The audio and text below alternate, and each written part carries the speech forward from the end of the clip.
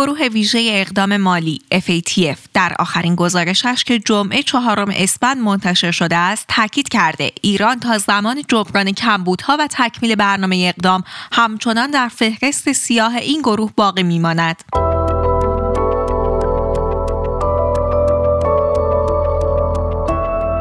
سلام و وقت بخیر، نیلوفر مولایی هستم همراه شما در این برنامه از دیدگاه.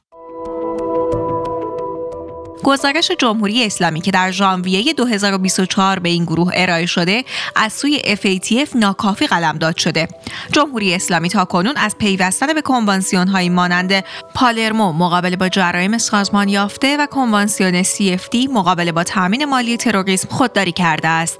در گزارش FATF تاکید شده که اگر ایران کنوانسیون پالرمو و تامین مالی تروریسم را مطابق با استانداردهای گروه ویژه اقدام مالی تصویب کند، این گروه در مورد اقدامات بعدی خود تصمیم خواهد گرفت. در دیدگاه با رضا غیبی خبرنگار اقتصادی همراه می‌شویم تا عملکرد این گروه را بررسی کنیم و بپرسیم ماندن ایران در این لیست چه معنایی دارد و تبعاتش برای اقتصادمان چیست.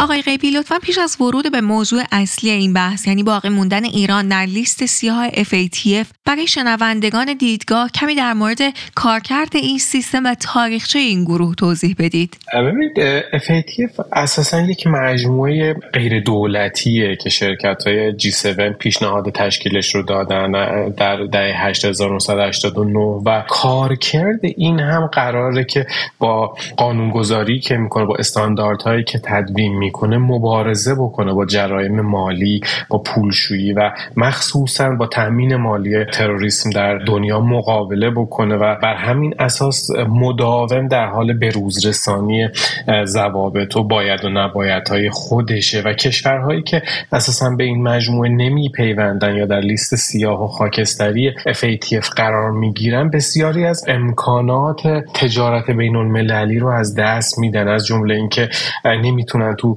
نظام بانکی جهانی ادغام بشن و تبادلات و مبادلات جهانی داشته باشن. تو این حوزه مبادلات تجاری بین المللیشون کاهش پیدا میکنه، حتی ممکنه مورد تحریم از سوی بانک جهانی، صندوق بین المللی پول یا کشورهای دیگر قرار بگیرن، چون وقتی یک کشوری وارد لیست سیاه میشه اساسا سازمان FATF اعلام میکنه که کشورها مجازن آنگونه که صلاح میدانند با اینها برخورد بکنن، مبادله بکنن و این فرایندی هست که اتخاذ شده برای اینکه بتونن اون سازوکار تأمین مالی تروریسم در دنیا رو به حداقل برسونن و مبادلات و مالی بین المللی رو به صورت شفاف داشته باشن. ایران از چه زمانی در فهرست سیاه این گروه مالی قرار گرفت آقای غیبی؟ خب ایران هم سال 95 خب یه سری کمبودهایی در این بخش احساس شد، بهش ابلاغ شد که قرار بود تا سال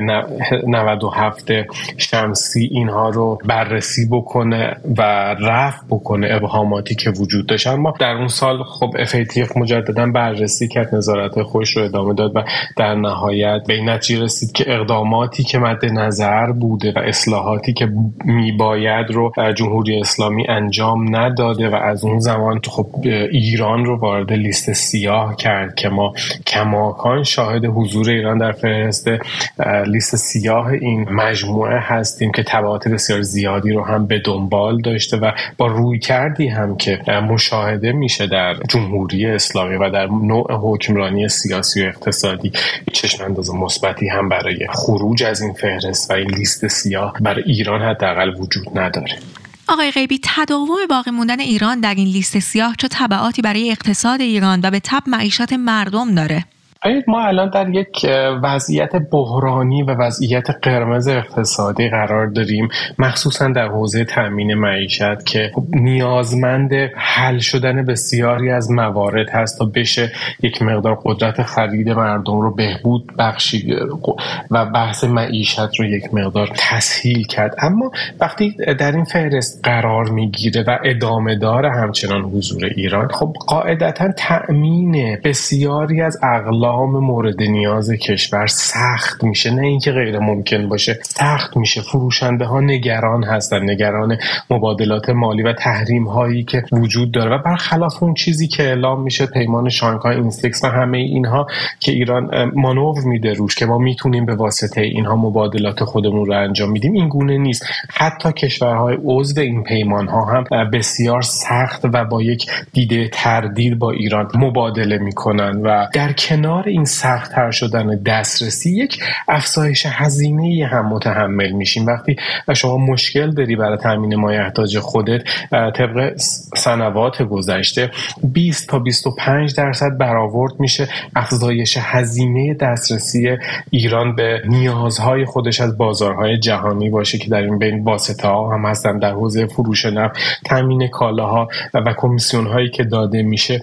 این افزایش هزینه رو تحمیل میکنه به اقتصاد که در نهایت در قالب قیمت تمام شده به مصرف کننده نهایی و همون مردم تحمیل میشه. یک بعد دیگری هم تداوم از بین رفتن ارزش پول ملی، سقوط بیشتر ریال در برابر دلار هست، چون اصلا رتبه بندی اعتباری اقتصادی ایران رو بسیار پایین میاره این موضوع و آورده و نداشتن چشم انداز مثبت این رتبه اقتصادی و اعتبار اقتصادی ایران رو در مجامع بین المللی کماکان در مسیر نزولی قرار میده. خود همین نگرانی ها و مسائلی که پیرامونش هست باز باعث میشه اون ارزش پول ملی بیشتر سقوط بکنه. یک بحث دیگری هم جا داره بهش اضافه بکنم، اون هم بحث فرار سرمایه است. وقتی شما در سرمایه گذار تولید کننده در داخل مشکلات تأمین رو داره، مشکلات افزایش هزینه ها رو داره و ارزش دارایی هاش در ایران، ارزش ریالش داره سقوط میکنه به صورت مستمر، قاعدتاً فرار سرمایه از کشور شدت میگیره. اتفاقی که الان افتاده طی سالهای گذشته، برآوردهایی هم شده در این زمینه، از ماهی 1 میلیارد دلار تا سالی 40 میلیارد دلار متغیر هست خروج سرمایه از ایران و متاسفانه شاهد هستیم رسمی هم شده دیگه، اعلام میشه. مثلا اعلام شده یک شرکت داروسازی خط تولید جدیدش رو در ترکیه بنا نهاده، یا بسیاری از شرکت ها و مجموعه تولیدی ترجیح میدن در امارات متحده عربی طرح‌های توسعه خودشون رو ادامه بدن چون بهشون امکان مبادله با دنیای خارج رو میده. این اتفاقیه که رخ میده متاسفانه و کماکان شاهدش هستیم که تشدید داره میشه این روی کرد. ایران به چه دلایلی در مقابل انجام اصلاحات مورد نظر FATF مقاومت میکنه و رویکردش رو عوض نمیکنه آقای غیبی؟ خب جمهوری اسلامی اصلا برای خودش یک ارزش‌های بنیادینی تعریف کرده که مهمترین اون در حوزه بین الملل و خارج از مرزهای ایران حمایت از گروهک‌های تروریستی، گروهک‌های شبه نظامی، حزب الله لبنان که در نهایت به همشون محور مقاومت میگه. وقتی اگر قرار باشد جمهوری اسلامی وارد مقوله FATF بشه، با اون شفافیتی که شکل میگیره، راه کمک‌های مالی و تأمین مالی این گروه‌ها و اصولاً گروه‌های تروریستی در منطقه بسته میشه و نمیتواند مثل گذشته حضور فعال داشته باشه و کمک بکنه و این شرارت‌هایی که در منطقه انجام میده رو ادامه بده. یک موضوع این هست. نکته دوم، و این داره نشون میده که قاعدتاً حضورش در منطقه و حمایت از اونها ارجحیت داره به توسعه اقتصادی در کشور و رفاه حال مردم ایران. در کنار این موضوع نباید از این نکته هم غافل شد که اساساً اگر قرار باشه که به این گروه بپیونده، به توصیه این کارگروه رو عملی بکنیم، یکی از نکاتش لزوم گزارش دهی روشن در مورد داد و ستدهای مالی و گردش پولی و ارز در ایران هست. اگر قرار باشه این اتفاق رخ بده، تمام مبادلات و دارایی‌های شرکت‌های وابسته به سپاه، ستاد اجرایی فرمان امام، دفتر خود علی خامنه‌ای، بنیاد تعاون بسیج، بنیاد تعاون سپاه، آستان‌ها و بسیاری از تشکیلات و مجموعه‌های پیدا و پنهان حکومتی خب باید مشخص بشه، شفاف بشه. در این صورته که دارایی‌هاشون، داشته‌هاشون، عملکردشون درز میکنه به بیرون، رسانه‌ای میشه و ممکنه موضع‌گیری‌های اجتماعی و تبعات اجتماعی برای جمهوری اسلامی داشته باشه. فراموش نکنیم بیش از 50% اقتصاد ایران در قالب همین مجموعه هاست و جمهوری اسلامی به هیچ عنوان دلش نمیخواد که این فعالیت‌ها و چگونگی و دارایی‌ها و حجم فعالیت‌ها آشکار و رسانه‌ای بشه. آقای غیبی، لطفا در پایان هم بفرمایید جز ایران چه کشورهای دیگه‌ای در این لیست سیاه قرار دارند و لیست خاکستری این گروه مالی رو چه کشورهایی تشکیل میدن و قرار گرفتن در این لیست چه معنایی داره؟ خب ببین از لیست سیاه شروع کنیم. لیست سیاه متاسفانه 3 کشور درش حضور داره که یکیش ایران هست، دومی کره شمالی و سومی میانمار و این باعث تأسف هست.